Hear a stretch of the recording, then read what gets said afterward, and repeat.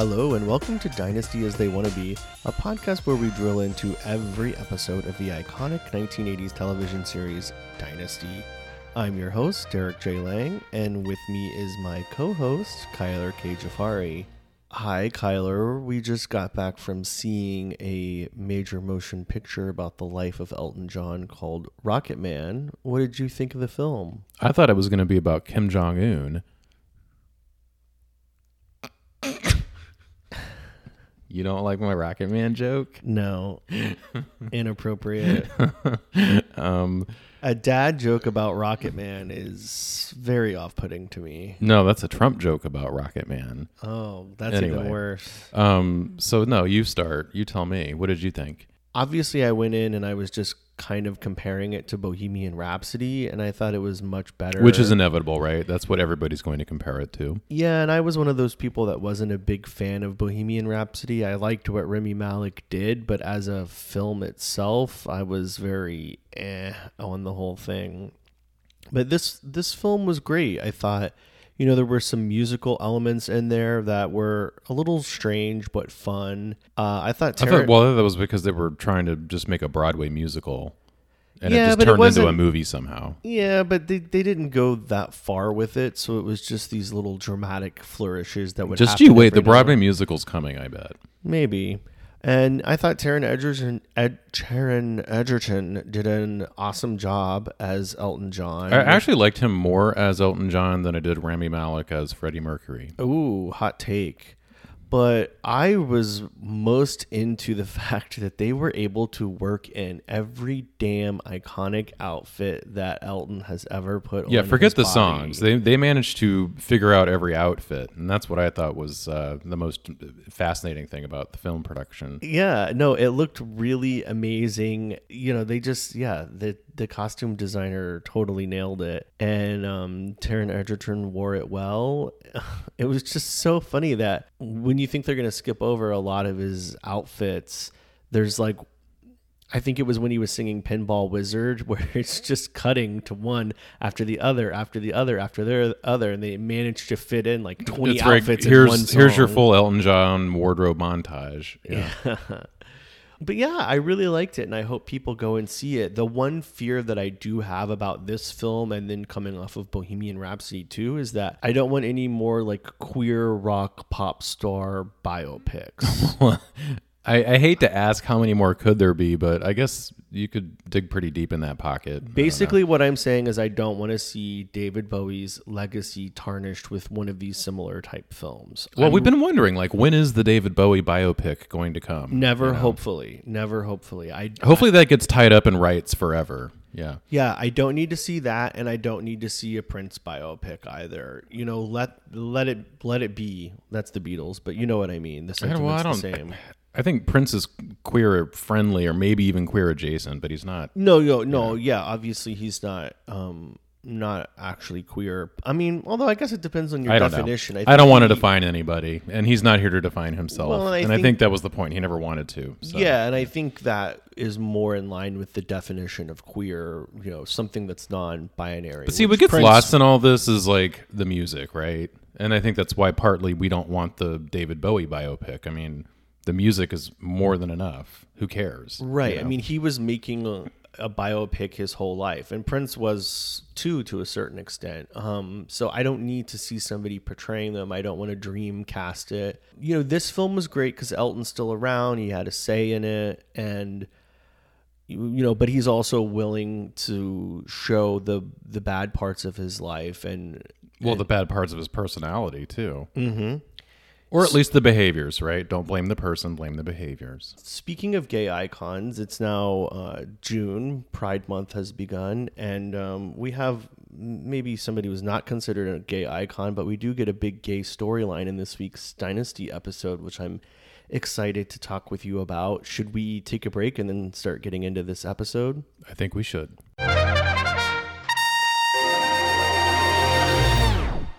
Welcome back. I forgot to add, we are drinking some white wine. Is this an amusing Alsatian a la Cecil Colby? Très amusant white wine, yes.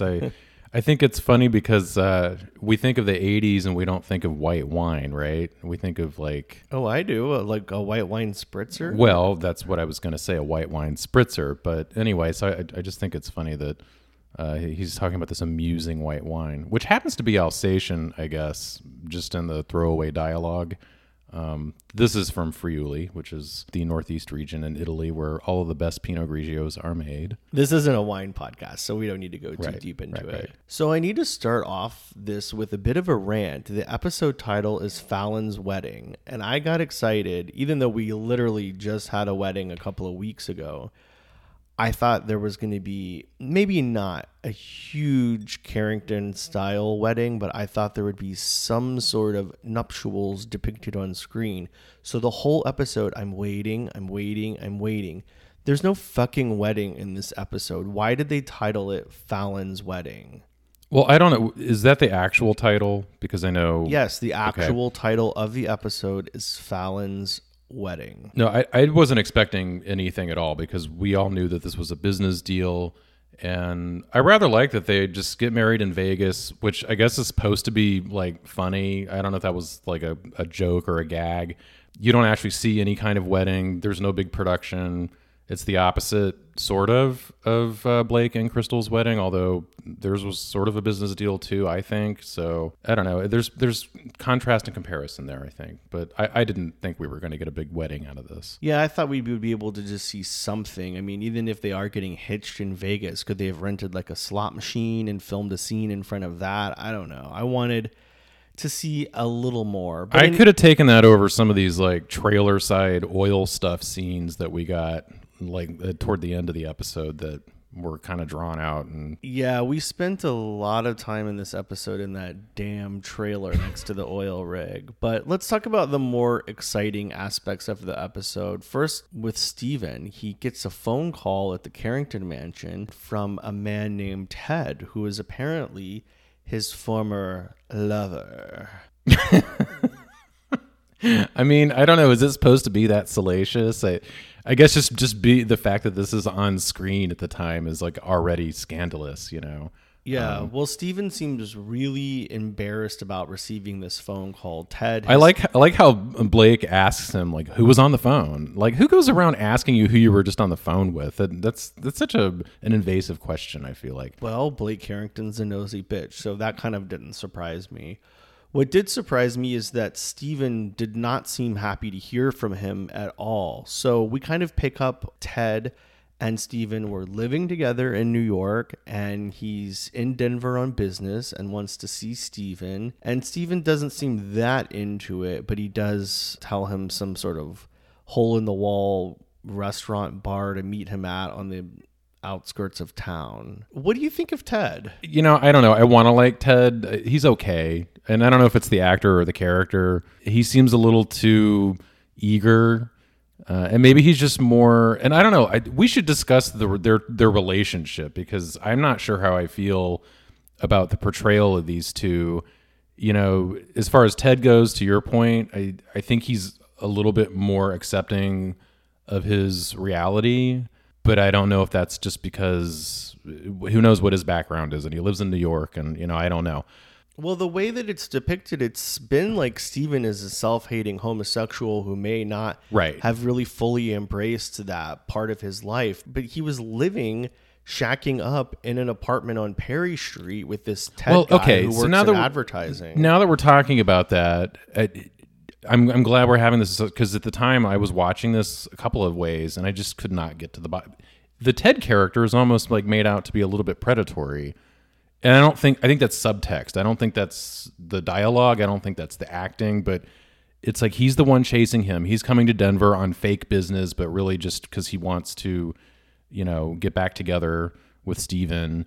And Steven's on the other end, like, you know, oh, was he corrupted? Or, you know, he's like not really sure if he's really feeling this way going forward, or if he's really into men, or he's just trying to find himself. And so there's something unsettling about this relationship between the two of them. And I think maybe just it's the historical context of that time period. I don't know. Yeah, maybe that's what it is. I didn't really see that into it. I was just thinking that Steven wasn't fully accepting of himself. But yeah, maybe he's not fully accepting of himself because he's still figuring himself out. How old is Steven anyway? Do we know? Is that ever been pinpointed? I'm not sure if that was established. I mean, if I had to guess, he looks 30, so I'm assuming 20. Yeah, I mean, I'm thinking he's out of college. He's graduated. It doesn't seem like he's held a job down. So yeah, maybe he's supposed to be early mid 20s. So yeah, maybe he's still figuring it out, and that's what it is. To me, it seems like he's lying to himself and he's lying to Ted. But I could just be putting my own feelings on top of it. Well, I think that's the problem here. We're both sort of struggling with the relationship between the two of them. I think ultimately it was sloppy writing. Maybe that's all it is. Yeah. So in this bistro, they have this heart to heart. Steven says he's not coming back to New York. He's kind of over it. And sorry, Ted, I'm just not that into you. Ted, I've got to be honest with you. I'm not particularly interested. It's not that important to me. And Ted has a really hard time accepting that. And Steven gets up to leave. And then zoom over the restaurant. And this guy, Eddie, the oil roustabout, is like, he's over there having dinner with his old lady. And just sort of like, he's got this sly grin like, oh, I've got the goods now, you know? Yeah, he's totally seen what is slightly romantic, if that, encounter between Steven and Ted. And this Eddie guy is obviously somebody we don't know. He's been introduced in this episode as somebody who works with Steven on the oil rig at the Lancashire Blaisdell establishment. And he's just kind of an asshole. Yeah, well, he's that typical, like, you know, corn-fed, you know, sort of backwoods stereotype. And I like that image, like when he's in the trailer eating Steven's chocolates. It's this sort of like incongruous thing, you know, like drag queens in the forest. Like, here's this podunk eating fancy chocolates from Harrods. Yeah, and how did chocolates from Harrods end up in Denver? I don't know. We need to get to the bottom of that one, because like I think it's supposed to imply she went to, you know, on a jet plane with Blake to London on the weekend or something. But, okay. But obviously that's not, you know, that's just left for us to assume, I think. As you would imagine, late one night at the oil rig trailer, Eddie reveals to everybody there, Matthew Blaisdell, Walter Lancashire, and other oil rigging types, that he believes that Steven is in his words, prevert. Right. He's a prevert. Which is like that classic stereotypical, you know, uneducated way to say it, right? Yeah, and so Matthew Blaisdell kind of comes to Steven's defense a little bit, and then Eddie, the roustabout oil rigger, makes fun of Claudia Blaisdell for being in the nut house, and then a wild action fight scene all over that tiny trailer ensues, with the most comical slapping, punching sound effects I think I've ever heard. I will say the fight scene was actually well choreographed, but everything else about it is a total cliche. I mean, you've got the broken beer bottle. Yeah, the sound is bad. It sounded like a Popeye cartoon. Well, you know, if they weren't playing it for laughs, I'd say that was a choice. But yeah, clearly the Foley artist was out on vacation that day. Yeah, or the Foley artist went on vacation and was using like coconuts and rum bottles and crazy apparatuses to make those sounds. Anyway, Matthew Blaisdell goes out, has a little chat with Steven overlooking the oil rig, and overlooking the oil rig. It's like this romantic sunset. Well, what better place to come out than overlooking a big old derrick? So, yeah, Steven tells Matthew that he is a homosexual, and he's proud of it. Does he? Or does he just say he's had those feelings before and he's not sure about himself now? Yeah, maybe. I think maybe we're a little fuzzy on that one. I don't remember, but yeah, maybe that's the problem. Is it's the subject matter is treated with such kid gloves, understandably at this time, that we're not even sure what Steven really is feeling about this, you know? Yeah, and sexuality is a spectrum, so maybe he doesn't feel, you know, like he's a 10 out of 10 on the scale. I'm not ashamed of it. It was what happened for nearly a year between us. I'm not ashamed of it. I want to stay on here, if it's all right with you. Matthew is accepting, I guess. Yeah, I appreciate that Matthew is this sort of very even-handed, moderate, middle. He's not really making a decision or taking a side. Right. I mean, Eddie is just calling everybody a prevert. Anybody he can in that trailer is a prevert. And Eddie's what we would call a flat character. Eddie is what we would call an asshole. Okay. I would argue assholes have at least two dimensions, but that's fine. What do you mean, cheeks? Sure. Well, then there's like a third dimension in the between, right? So. Yeah, well, we'll have to ask Steven and Ted about that. Who did you think was the top and who did you think was the bottom? Oh, God. I knew you were going to bring up this dumb question. That's such bait. I mean, I was wondering that because at this time, were people just assuming there was a top and a bottom, as it were? Or were they just trying to depict them as two people having a romantic relationship just the way men and women do? I don't know what the writers were going. Again, I think the writing is a little bit, there's no underpinning to it. So I'm not really sure what to think about these two or their relationship. And I don't know, tops and bottoms. Was that even a thing yet? I mean, as far as the terminology, maybe it was underground, but I don't think the average audience at home watching Dynasty at 8 p.m. back then was like thinking that, Oh, yeah, no way. And I mean, this is the early 80s, late 70s, so maybe everybody was just verse back then. But yeah, I don't know. And again, to your point, we also don't really know how old anybody is because it's impossible to tell with the way they look. Ted could be actually portrayed as an older sort of character, which is common sometimes in gay relationships where there's an older guy and a younger guy. So that could be the dynamic not here. Like Blake Carrington and Crystal being, he's older and she's younger. Touche. Come on. So speaking of Blake and Crystal, the episode actually started with them in bed in full nightwear, and Blake is frantically on what I thought was a phone, and then the camera angle pulls out and there's two phones next to each other. Life was very hard back then. If you wanted to be a successful businessman, you needed a lot of rotary dial all around the house, including a hot line. Yeah. Not a hotline, but a hotline. Yeah, so if that distinction makes any sense. Yeah, so he's on the phone with his accountant or the bank or somebody who is wondering if Cecil Colby is really going to bail out Carrington Oil. Last week he threw this whole dinner party to try to salvage his business since all of the oil is tied up in the Mideast. Of course Colby is my friend. No, I don't. I don't trust him any more than he trusts me in this. Because he has the heart of a rattlesnake and the soul of a streetwalker. If it served his purpose to cut me off, he would. Hold on a minute, Peter. Got a call on my hotline. Yes. The hotline rings and the money transfer went through. Now, as we remember, this whole deal is based on Fallon marrying Jeff Colby.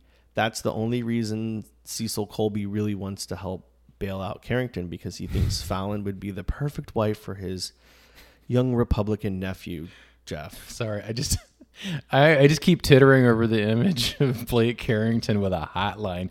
And it's like operators are standing by.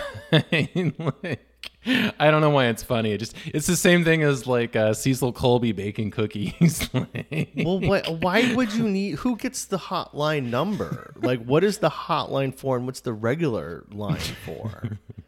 I mean, I think if we wanted to be like, I don't know, like historical or whatever, I suppose there was such a thing as a phone that you could call and somebody was guaranteed to answer it, and it was reserved for important information to be communicated. I don't know. Oh, so it's like the bat phone. Sort of, yeah. Got it. Anyway, after all of these phone conversations, the Carringtons are having breakfast downstairs in the dining room, which I didn't realize the dining room was right next to the grand staircase. It doesn't seem like such great feng shui to me. Well, it's across from the staircase, right? Right, but the staircase just like leads right into the dining room where they're having fruit and coffee and croissants for breakfast. And Fallon is kind of goading Crystal. I think they're just having bitchy moves between each other. I don't know. There's a lot of like Noel Coward, like nasty dialogue. Oh, yeah. Well, we left off on last week's episode where Fallon threatened Crystal because she overheard Matthew Blaisdell reveal that he still loves her. But Fallon was kind of being coy. It was a bit of a cat and mouse game between her and Crystal. And Crystal, to her credit, sort of stood up for herself and was like, "Oh, do you want to reveal who the hell?" Yeah, I liked that. About? I'm glad that you called out this point. This is, to me, one of the singular moments in this scene because it also aligns with the scene later where she's talking to Cecil in the drawing room or whatever that room is. And again, she like finds these moments where she actually has to assert herself and she comes through. Like she's not this like, simpering wallflower that's just a trophy wife for Blake. Yeah, we're really seeing this progression in Crystal's personality, and I'm loving it. Afterwards, Fallon heads to Colby Co., which is actually now, I think it's Italy in Century City in Los Angeles. Well, that sounds fun. I think that building is actually still there, correct? Because that's on the other side of the Century City Mall. I don't remember. Yeah, it's the Westfield headquarters building, which is connected to the Century City Mall. So it was very noticeable where she was going. Yeah, and Michael, the chauffeur, drives her there. And God, this guy is so annoying. Well, first of all, he's a bad driver. Right. He's just like... He's rocking that wheel back and forth. Back and forth. The good ship lollipop. Yeah, he's going down a perfectly straight street, yet his hand is flipping around like he's a DJ on the ones and twos. It's ludicrous. I mean, obviously, he's just...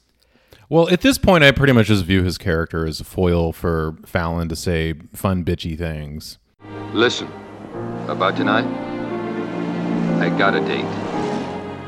Pay her the $10 and enjoy. That'll be the day. Then Fallon goes up to meet with Cecil Colby, who offers her, as we're paying homage to, an amusing Alsatian wine that he just got a case Amusing of. white wine. We're not told it's Alsatian until a little bit later, which, I mean, whatever, but...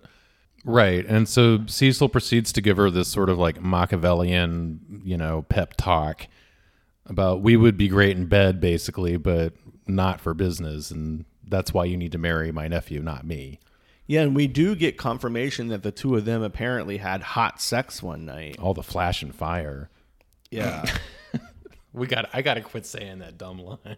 Yes. But yeah, there's no way out of this deal. He says she has to do it. It doesn't matter how hot she is. Well, yeah, this is business. Ass. I mean, this is a contract, and she needs to fulfill her end of the obligation over a nice Alsatian on some ugly green tufted leather furniture in Cecil's office. Yeah, let's talk about the interior design of the offices in this episode. We get to see Blake Carrington's office again, which we've seen Which before. is like 11 out of 10. Love.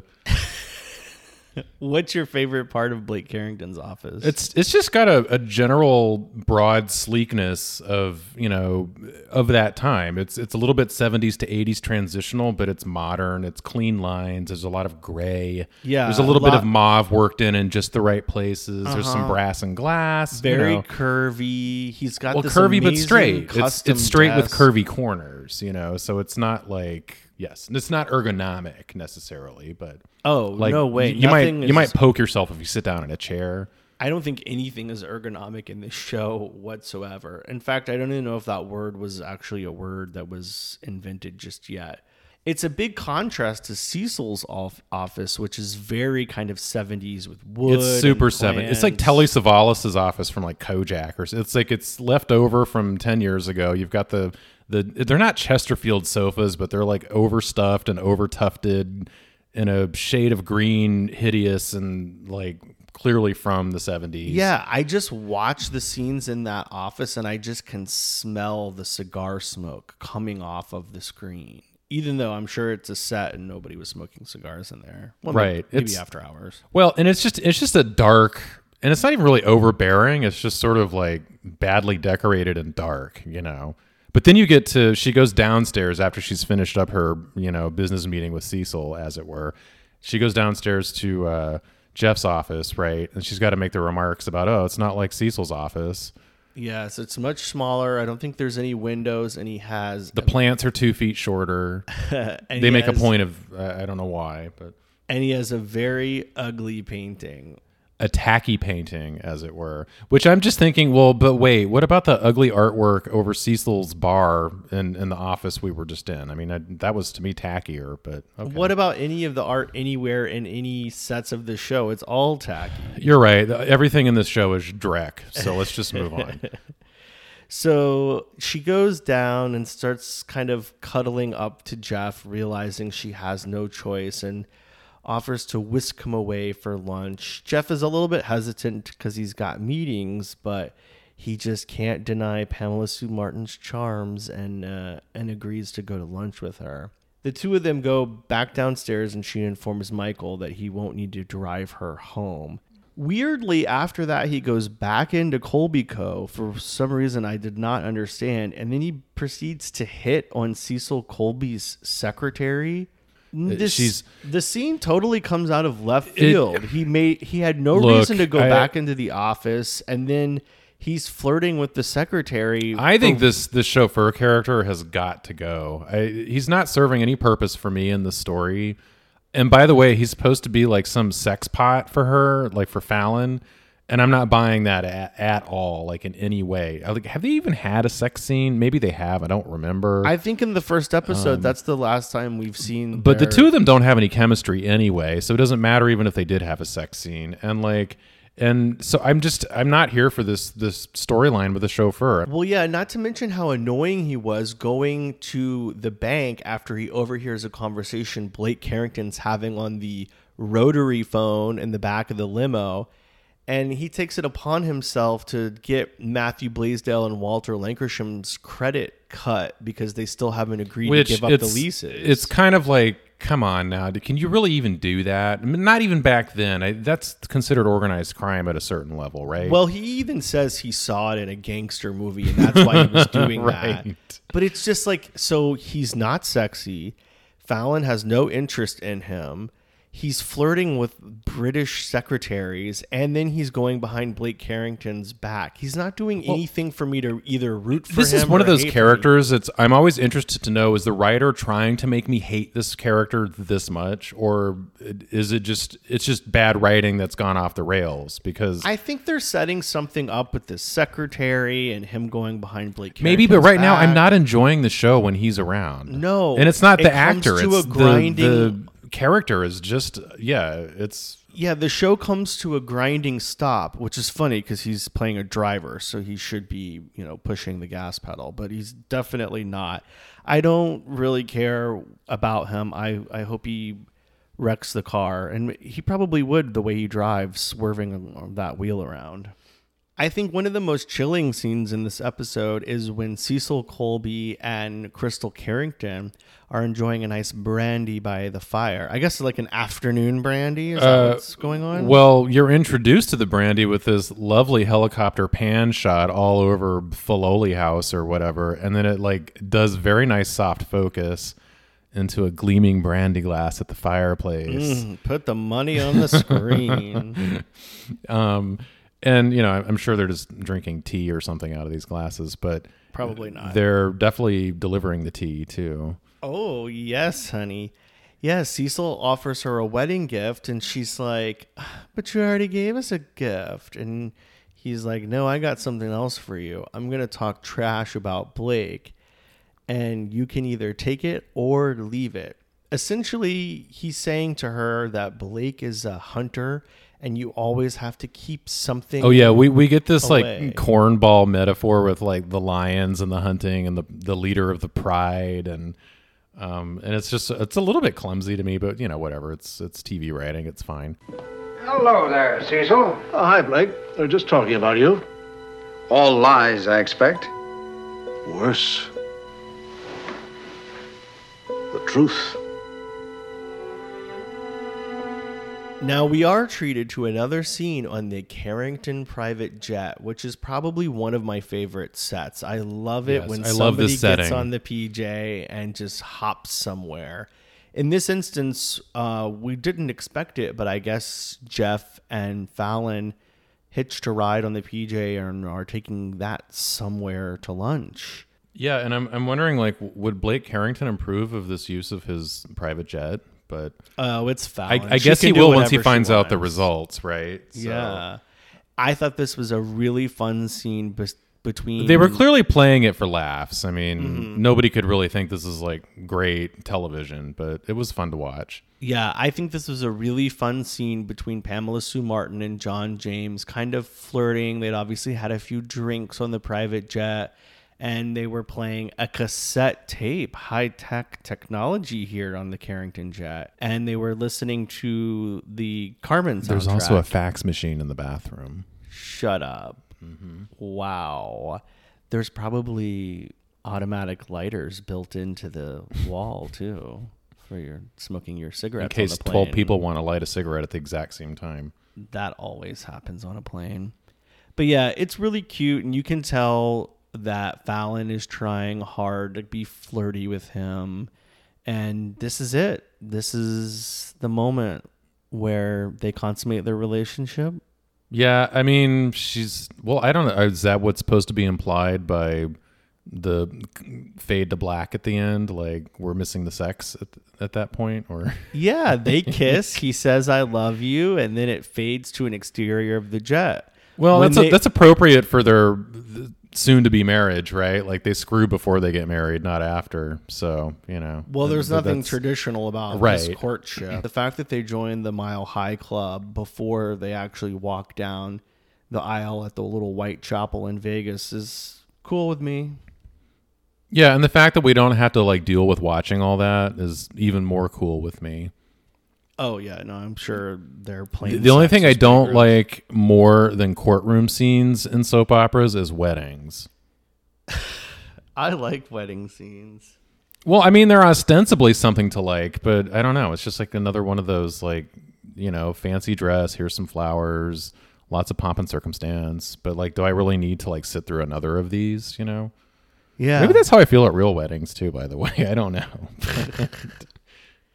Well, the episode ends as it began, with Blake and Crystal in bed. Only this time, and again, this time with the lights off. But they're still wearing full dress clothes, like head to toe, robe, pajamas, slippers, everything. And they're awoken to a loud noise, and it's Fallon and Jeff celebrating their nuptials. Fresh off the excitement of their new marriage in Vegas at the Temple O' Love, or wherever they went to get married. Now, in 1981, would they have been married by an Elvis impersonator?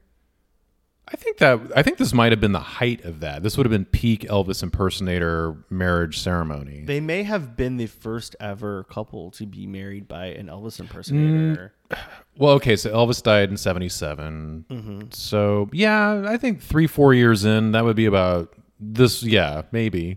I could see that. But again, we're not treated to that imagery, just of the news, to which Blake and Crystal seem really happy about. I would be pissed if my daughter just ran off, took the PJ, and got hitched in Vegas. Not to get lost in alternative realities, but like that was what I was thinking when she was talking to Cecil about, we should be getting married, not your nephew and me.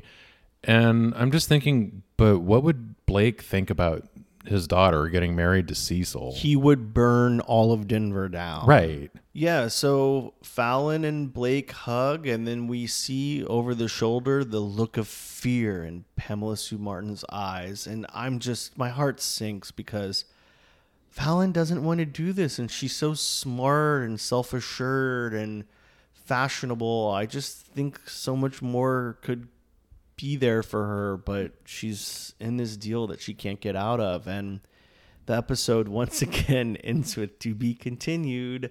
I swore it was not going to keep going, but it continues to be continued. So. At this point, I think every episode is going to end with the "to be continued." So, whatever, that's fine. On a note about the titles, isn't this the first episode, at least the one where we noticed that it turns yellow instead of white for the titles? Yeah, I tried to look into that and find out some information about why the titles, the iconic bars and lettering from the opening credits and the post credits go from white the first few episodes to yellow, which is what we know for the rest of the run of the show, right?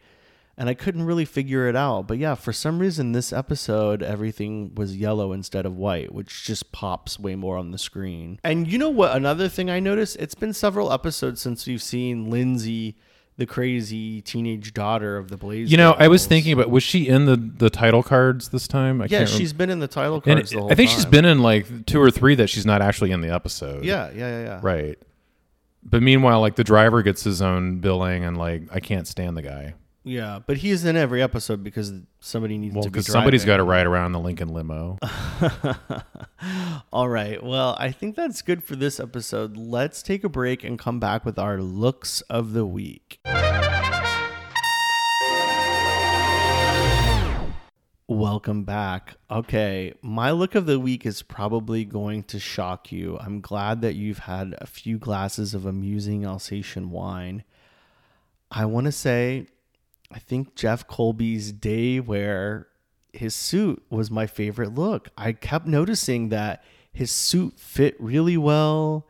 The tie was tied perfectly. You know, some of these guys I've noticed their ties aren't tied correctly in the show. And that's interesting, right? Because you've got people who get paid to do wardrobe. And it's also, this is 35 years ago when people actually cared a lot more about dressing. And yet you still get badly tied ties. Yeah. And, you know, his hair was great. It was blow dried perfectly. And I just thought he looked really fashionable. And, you know, you think now how guys like to wear their suits more like slim fit and things look really well. And this is, he would fit right in today if he was, you know, going into the office. I agree with your assessment there. I think it's hard to identify any, you know, men's clothing in any of these episodes, although I think there may be some in the future. I don't know. But your thing about the slim fit, that is of this time period, but more on the younger side. Again, he's a yuppie, and so he's wearing these like tight-fitted suits that look good and look good on him. And I think that's part of like the whole hipster movement that happened 10 and 15 years ago was we're just going to skip the late 80s through 90s when suits became very baggy and poorly cut on purpose and go back to this like really nice fitted, just thin, proper look, you know? So I like your choice there. So what was your look of the week? It's a little tricky again. I really liked Fallon's outfit when she goes to Colby Co. She walks in and you know, even the secretary says, "I love your outfit." And I'm thinking, I don't love it, but I really like it, you know? And I think it's one of the stronger outfits in this episode. It's this sort of like boxy, oversized, quintessential fuzzy sweater and an ivory, but it's got like a nice low cut on the front. So it's still got that, you know, like sexiness of that time period going on, even though it's like just an oversized sweater basically.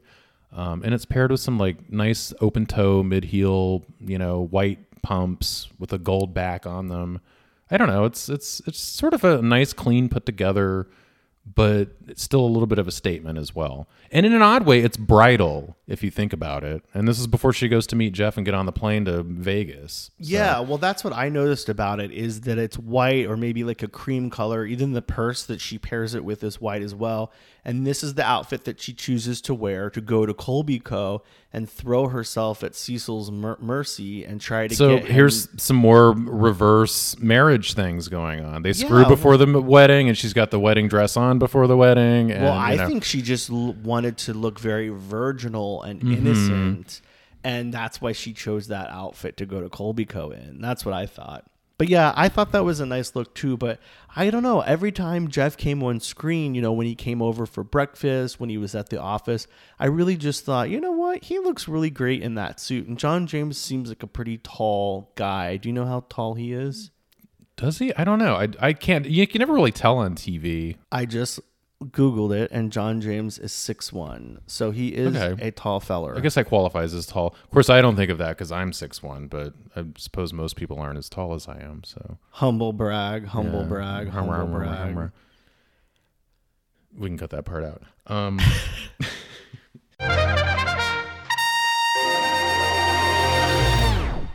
Well, Kyler, thank you so much for joining me for another episode of Dynasty as They Wanna Be. The pleasure was all mine. I didn't love this episode. I don't think either of us were really into it. The pacing of it was very peculiar, but I am interested to see what happens now that Jeff and Fallon are officially married. Me too. Well, thank you for joining me. I want to thank DJ Jugo for creating our amazing theme song and the artist Lindsay Mound who designed our logo and the graphics on our site, which you can visit at nastypodcast.com. That's NASTY podcast.com. You can also follow us along on social media. We're at Nasty Podcast at all the places, Instagram, Twitter, Facebook. And we'll see you next week where we're going to talk about the next episode, which is titled The Chauffeur Tells a Secret. Ooh. Ooh. I really don't care, but I'm going to watch. Bye-bye. Ta-ta.